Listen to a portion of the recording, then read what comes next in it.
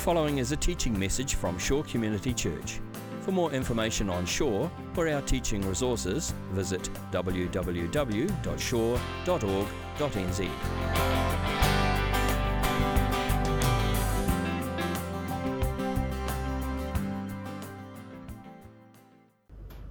This morning we're carrying on our series in the book of Romans. We're working through Romans 12 to 14. And we're talking about how we can journey well as a community during these really challenging times that we're in. This morning we come to this passage in Romans 13 that maybe is more challenging than many passages around how we relate to governing authorities. It's the kind of passage that's received a lot of attention among Christians over the past few years. And for good reason, because it relates very strongly to the times that we're living in. Maybe in ordinary circumstances, we might not think too much of a passage like this that talks about submitting to government authorities. But then we hit COVID, and all of a sudden governments around the world, including in New Zealand, are introducing all sorts of public health measures and putting in place laws. We've had lockdowns, we've had border closures, we've had vaccine mandates, we've got the COVID protection framework in place at the moment. And these laws affect our lives, like no question. I mean, this is very socially disruptive stuff for us. It affects the way that churches are able to run. And so it's right that Christians ask questions about this. This passage raises questions for us. The current conditions we're in raise questions for us around how we as Christians should relate in a healthy way to the governing authorities. What does a biblical relationship between the church and the state look like? Are there conditions under which it's okay for Christians to disobey the government? And what sorts of circumstances are those? These are the kinds of questions that arise out of this passage, and they are very relevant to the times we're living in. So I want to look at what Paul says in Romans 13 and apply it into our situation today. The foundation of Paul's argument here, the major premise that he gives us is this. We find it in verse 1. He says, "Let everyone be subject to the governing authorities, for there is no authority except that which God has established. The authorities that exist have been established by God." And then down in verse 4, "For the one in authority is God's servant for your good." So his basic premise is this. God has ordained human government for our good.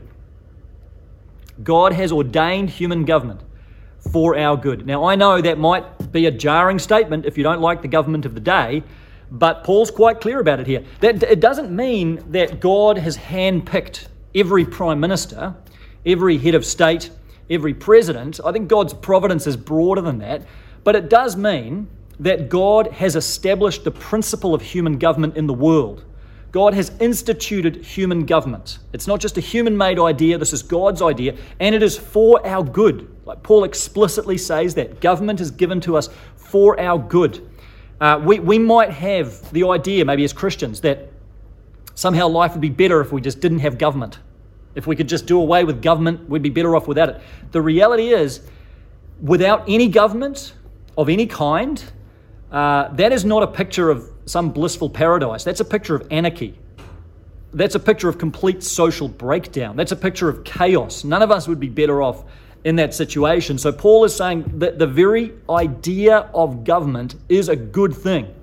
Government is God ordained, and governments exercise their authority under God's authority. God is the ultimate authority. Governments, in a sense, act as a servant. Paul even describes them as a servant acting on God's behalf. So, at least at the broadest level, we can be thankful to God for the gift of human government, because government has a God-ordained role in ordering society, creating a just society, creating a civil society that protects its citizens and enables life to function. So the ordering of society is a good thing, and that is the God-given role that governments have.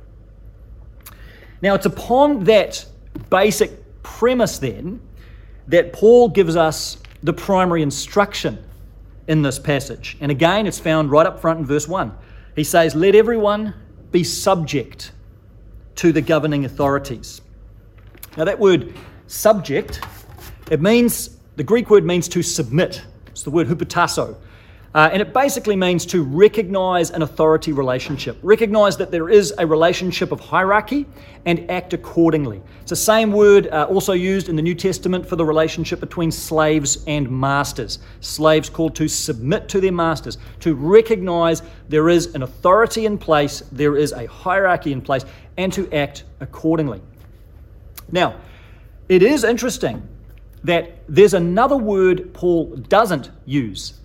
There's a different Greek word which means to obey. And Paul doesn't use that word. He uses the word submit, but not obey. At other times, in some of his other letters, Paul uses the word obey. He talks about children obeying parents. He talks about slaves obeying masters. But interestingly, he doesn't do that here. He uses the word submit. So it's reasonable to ask the question, why? Why does Paul say submit to the governing authorities, not obey the governing authorities? Those two words in Greek, submit and obey, they are distinct, but they have overlapping meaning. There is a strong convergence of meaning between the two words, but they are still distinct. To submit means to recognize that authority relationship. To obey means to carry out a direct command, to carry out an order, so to speak.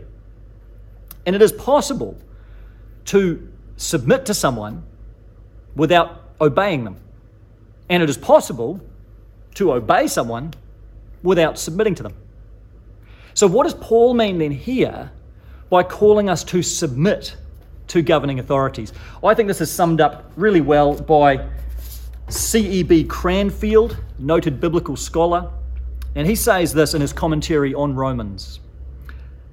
Submission to the state means respecting them, obeying them, so far as such obedience does not conflict with God's laws, and seriously and responsibly disobeying them when it does.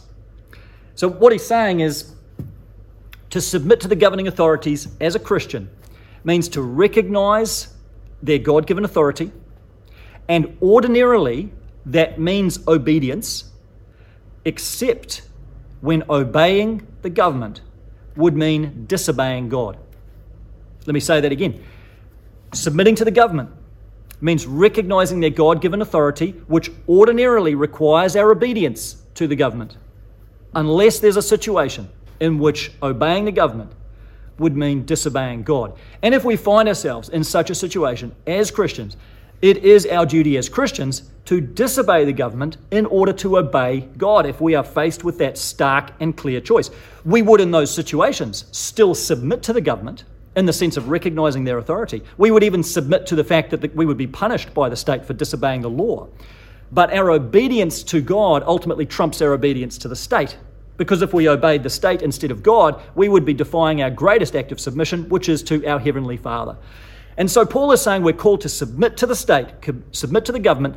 Ordinarily, that will mean obedience. In most situations, that will require obedience unless there is a direct conflict, and obeying the government would mean disobeying God.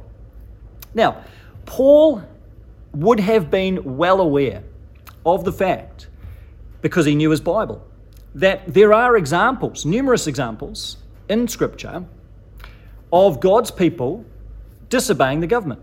Rightly so, who chose to disobey the government because there was that conflict between obedience to the state and obedience to God. So Paul would have known the stories of the Hebrew midwives in Exodus who refused to follow Pharaoh's instruction to kill all of the baby boys out of obedience to God.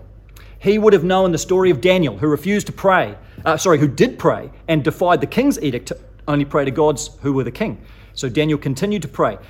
Paul would have known the story of Shadrach, Meshach, and Abednego, who refused to bow down to the image that Nebuchadnezzar had made. Paul would have known personally the Apostle Peter, and so he was familiar with the story of Peter and John, defying the governing authorities' commandment not to preach the gospel. So you have these clear instances in Scripture where God's people do take a stand, and they do choose not to obey the government out of submission and obedience to God. And so I think Paul's argument allows for that. That is, implied and allowed in the logic of what Paul is saying. He's calling us to submit to the governing authorities, but he is leaving open the possibility that where there is a direct conflict between obedience to God and obedience to the state, we will always choose obedience to God. And history bears this out. There are plenty of historical examples of times when Christians have rightly chosen to disobey particular governing authorities out of their allegiance and obedience to God. So you could fast forward to the 3rd century. In the 3rd century, there was an edict made across the Roman Empire that all people must make sacrifices to the Roman gods. This was from the emperor down. Every household must make sacrifices to the Roman gods. And many Christians refused to obey. Many Christians defied that order, that law, and they did so out of obedience to God. And they paid a heavy price for it. I mean, these were the times when Christians were thrown to the lions. They were thrown into the arena. Many Christians died in horrific and brutal ways because they chose obedience to God over obedience to the state. You could fast forward to the 20th century, and you have the regime of Nazi Germany. You have people like Dietrich Bonhoeffer, who refused to take the unconditional oath of allegiance to the Führer, to Hitler.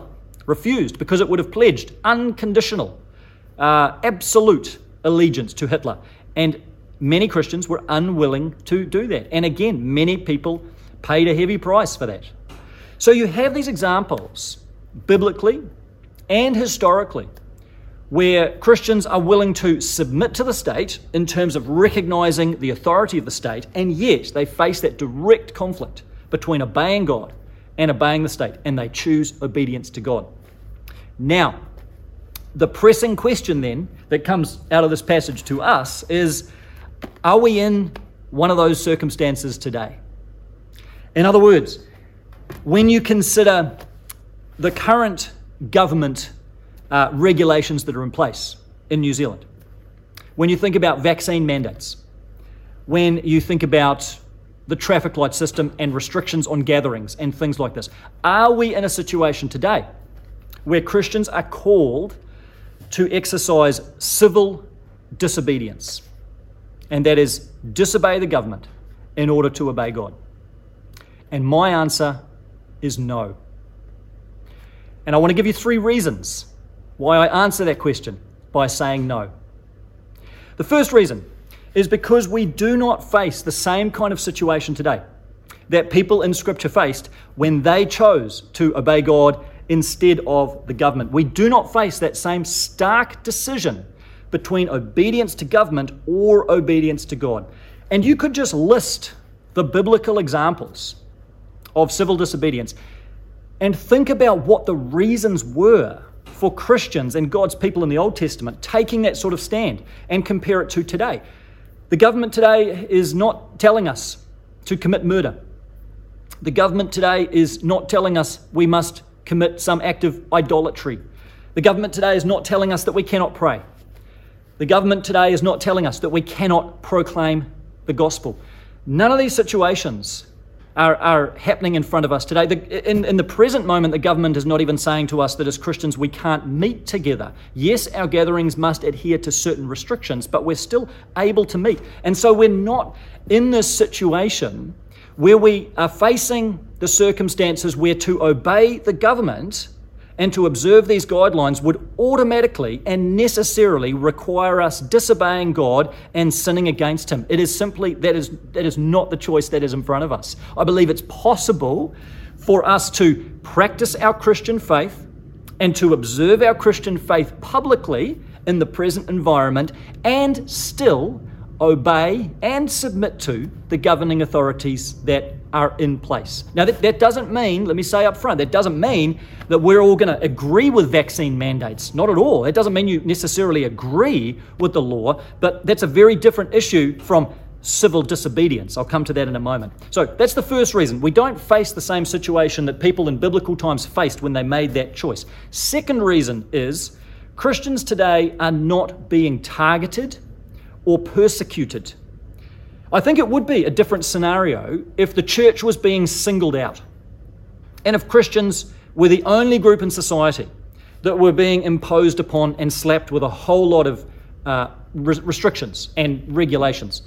But we're simply not in that situation. As I read the guidelines of the COVID protection framework, there is no difference being applied, whether you are a church gathering, whether it's the Buddhists, whether it's the Muslims, whether it's the Baha'i faith, whether it's a group of atheists, agnostics, whoever. It is gatherings and it is events and it is universally applied. We're not in a situation where Christians are being singled out and targeted. And so we need to take that into account.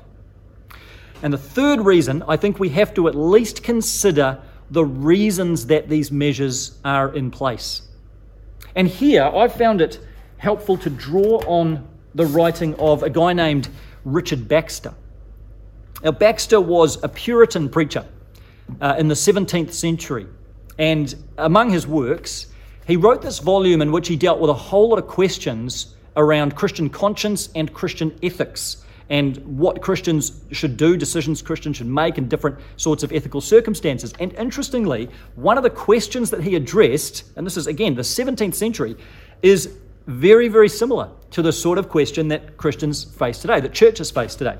The question he addresses is this: may we omit church assemblies on the Lord's Day if the magistrate forbid them? And here is his answer. If the magistrate, for a greater good, as in the common safety, forbid church assemblies in a time of pestilence, assault of enemies, or fire, or the like necessity, it is a duty to obey him. Later on he says, if princes profanely forbid holy assemblies and public worship, either statedly or as a renunciation of Christ and our religion, it is not lawful formally to obey them. So what Baxter is introducing here is a distinction in the reasons that laws are given. And I think that needs to be taken into account. He's saying that if we are disallowed from meeting as a church for reasons that support the common good, and interestingly, he even mentions pestilence in that list, then he says it's our duty to obey. But if we're prevented from meeting out of a government desire to stamp out Christianity, renounce our religion, renounce Christ, that's a different set of circumstances. Those are different reasons, and in those circumstances, it would be our lawful duty not to obey, lawful before God, that is. And so I know we get into a little bit of subjective territory here because we are starting to talk about the reasons and motives behind which laws were given, but I think this at least needs to factor into our decision-making and thinking around this. And I would say that at least ostensibly, the measures that are in place are public health measures. They're not measures that are being put in place to renounce Christ or to shut down the church or to stamp out Christianity. We are in the middle of a global pandemic. We may not all agree with the rules and the mandates and so on, but they are given as public health measures, and we need to take that into consideration as Christians, and therefore we should be very circumspect about engaging in civil disobedience in these kinds of circumstances. To those three reasons, let me just add a further thought related to Paul's context in Romans 13. Remember, Paul is writing here in Rome, in the heart of the Roman Empire, under what was arguably one of the most oppressive and brutal and tyrannical governments, empires that has ever existed. I mean, the Roman Empire was horrendous in the way that it treated many people who weren't Roman citizens, especially Christians at times. And if there was ever a time in Scripture that you would expect the biblical writers to call the church to stand up against government oppression, against government tyranny, it would be right here in Romans 13. Of all the times in history that you would expect that to come from Scripture, it would be here. And yet Paul doesn't say that. Instead, he calls us to submit. And even when you get to the book of Revelation and the Roman Empire is described as a beast, even then, John's encouragement to us is faithful endurance, faithful perseverance. It is submission. And if Paul and John and others can call us to submission to government authorities in the midst of those sorts of circumstances and those sorts of brutal and oppressive regimes, how much more so as Christians do we need to take seriously that calling to submit, humbly submit, to governing authorities today. So, for those three reasons, I don't believe there is a strong biblical case in the present moment for Christians to engage in civil disobedience against the government. And that's why, as a church, our elders have decided that we are not going to take Shore down the path of civil disobedience, but we will do all that we can to work within the COVID-19 protection framework. Now, let me just say again, I feel like I'm continually saying it, but this does not mean that we all agree with vaccine mandates. This does not at all mean that we necessarily agree with every piece of government legislation. Not at all. It doesn't mean that we support and agree with every decision that the government makes and everything that the government does. Not at all. Not for a minute. But we need to remember that disagreeing with a law, even disagreeing strongly, still doesn't give us biblical grounds for disobeying that law. Disagreeing with the rules, even strongly and personally, doesn't give us biblical grounds to disobey that rule. Civil disobedience is a different question from whether or not we agree with or like or support government policy. To make a case for civil disobedience, you would have to be convinced that there is a direct conflict between obedience to the government and obedience to God. And I simply don't believe that we're in that position today. Now, that's not to say we won't one day get there. Please hear me on this. Just because now might not be the moment for civil disobedience, I fully believe the day may come when, as Christians and as a church, we may need to take a stand against government where there is a direct choice to be made. That day might come. In fact, I think Scripture suggests that before Jesus returns, it's very likely, maybe even Christians in the West may face that decision, and we may be called to choose between obeying government and obeying God. But I think the more that we jump on the civil disobedience bandwagon now, the more that we go down that path now, the less of a voice we're going to have on that day when it's really called for and when we really need to take a stand. The less we will be heard on that day, the less credible our voice may be on that day.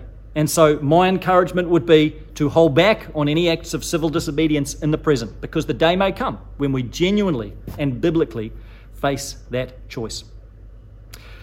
Now, let me briefly try and just touch on a couple of other issues or questions that are related to this, related to Romans 13, although they're not addressed directly by the text. But I want to touch on them because they come out of questions that I've received or interactions that I've had with different people. One question is around the relationship between the church and the state. And sometimes there is an argument among Christians that we should defy the government, disobey the government, because the government does not have any authority over the church. The government exists in this sphere here, and the church exists in this sphere here. The church is accountable only to Christ. The government is accountable only to the people. And therefore, the government's got no authority to mess with the church. The church has got no authority to influence the government. They must be totally separate. Now, I would humbly suggest that that understanding of church and state is based on a faulty theology. And to demonstrate that, I would appeal to something as practical as a smoke alarm. If you can bear with me on this. Think about a smoke alarm. I'm sitting here at the hub right now. Think about the smoke alarms that we've got in this building. Why do we have smoke alarms? Well, you could say for health and safety reasons. Yes, absolutely. And ultimately the answer is because the government's told us we have to. Because there is regulation around these things that comes from the government that requires us to have smoke alarms in the building. Why do our staff have employment contracts? Because there is an Employment Act in New Zealand that the church is bound by and that we operate under. Every year we report to the Charities Commission in a range of different areas. We are required by law to produce reports for the Charities Commission in order to maintain our charitable status and our tax exempt status. Why do we do that? Because the government requires it of us as a charitable trust. These are the realities of being the church in the present age. Yes, of course, the church is accountable only to Christ. Yes, of course, Jesus is the Lord of the church. But the church still exists in the world, at least in the present age. The church still exists within nation states like New Zealand, and that means the church exists within a government authority structure. And we accept that the government will have regulation and laws that affect the practice of churches as organisations, and we understand that is simply part of being a church in the present age. And so I think it's too simplistic to simply relegate state and church into mutually exclusive spheres that have nothing to do with each other. In the present age, the relationship is, well, it's more engaged than that. And the government does have areas where it has influence over the state simply by virtue of its civil and governing authority and role in the world. And to be honest, if I could humbly suggest that I think there is a branch of the church that in recent decades has gotten itself into trouble around its handling of abuse allegations because it has not recognised this, and because it has tried to distance itself so much from the state and refused to allow the state in, and sought to deal with all of these allegations internally and in a very insular way, and it has gotten itself into a world of trouble. When the church tries to be a complete vacuum and isolated entity without appropriate engagement and submission to the state, it can do a world of harm and cause a world of pain. So we need to pursue a biblical understanding of church and state. And finally, let me then just touch really briefly on this issue of freedom. It's a real catch cry today, isn't it? People talk about freedom. There's a lot of talk about freedom and a sense of wanting to protect and preserve our freedoms as people. And Christians talk about this a lot. And there is a logic that would say, well, we need as Christians to defy and resist the government mandates because we are wanting to uphold our freedoms. And after all, isn't freedom a biblical thing? Well, the answer is yes, it is a biblical thing, absolutely. Like we, as Christians, we of all people, should be all about freedom. We are free in Christ. We are free indeed. Thank God Almighty. But we need to have a biblical understanding of freedom. And this is just so important. We need to understand that freedom in Scripture, in the first instance, is freedom from the works of the law for salvation. Like we're free from having to try and stand before God on our own merits, and we can be freely forgiven and we can be freely reconciled to the Father. That's Christian freedom. And then out of that, our freedom in Christ is now a freedom to serve. And Paul says it directly in Galatians 5, verse 13, a book that talks more about freedom than many others. He says, "You, my brothers and sisters, were called to be free, but do not use your freedom to indulge the flesh. Rather, serve one another humbly in love." And so there it is. Paul says you're called to be free, live in freedom, but think about the way that you use your freedom. Christian freedom is not this idea of standing up for my individual rights. Christian freedom is not a freedom just to stand on my own sense of entitlement. Christian freedom says it's a freedom to serve. I am free in Christ to lay down my life for my brother and sister. I am free in Christ to sacrifice for my brother, my sister. I'm free in Christ to be self-giving, not self-serving. And to be honest with you, some of the rhetoric that I hear around freedom today sounds to me more like a secular, Western concept of freedom that is very individualistic and very much about my personal rights and freedoms, and not a particularly Christian and biblically formed view of freedom, which is about not standing on my rights, but laying my rights down for the sake of the other. That's true Christian freedom. So yes, let's talk about freedom as Christians, but let's make sure it is a biblically grounded view of freedom that we're talking about. Well, we've covered some difficult terrain today, and we've covered a really thorny passage. I want to encourage you to go back to Scripture yourself. I always want to encourage you to do this as my church family, to search the Scriptures for yourselves. Look at this passage more deeply in Romans 13. We haven't been able to cover every part of it this morning. Look at the parallel passage in 1 Peter 2, also about submitting to governing authorities. But I pray that in these times we can learn as a congregation and as individuals to relate to the governing authorities around us in healthy and biblical and God-honouring ways. That means at times we are perfectly able to engage with government, to speak up, to speak out, to challenge, and yes, to peacefully protest, absolutely. Even to take legal steps. All of these things within the system and in lawful and peaceful ways are perfectly appropriate. But let's practice biblical submission towards the government and carefully and wisely discern what that looks like in our day and in our age. And I pray that as a church we might respond to and relate to the governing authorities in a way that is a positive and gracious witness to a watching world. Let's pray together. Lord Jesus, your word tells us to pray for our leaders, pray for those in authority. And so we want to do that right now, Lord. Whatever we may think of them, wherever we are in the political spectrum, we just come together as a church family now. We lift up our leaders to you. We lift up our Prime Minister. We lift up our government. We lift up our Parliament to you. We lift up our Cabinet to you. We lift up local leaders around New Zealand. And we pray, Lord God, that you would pour out your Spirit upon them, that you would give them your wisdom, and that you would direct their hearts. And help us as your people and as your church to live wisely, to live faithfully, and to live humbly and in submission to the authorities that you have placed over us. Help us to do all these things, God, with you in our hearts and for your glory alone and not ours. We pray this in Jesus' name. Amen. This has been a teaching message from Shore Community Church. For more of our teaching resources, or to donate to our teaching resource ministry, or for more information on Shore Community Church, visit www.shore.org.nz.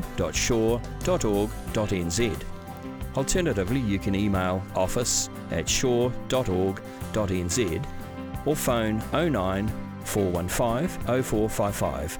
Thank you for listening.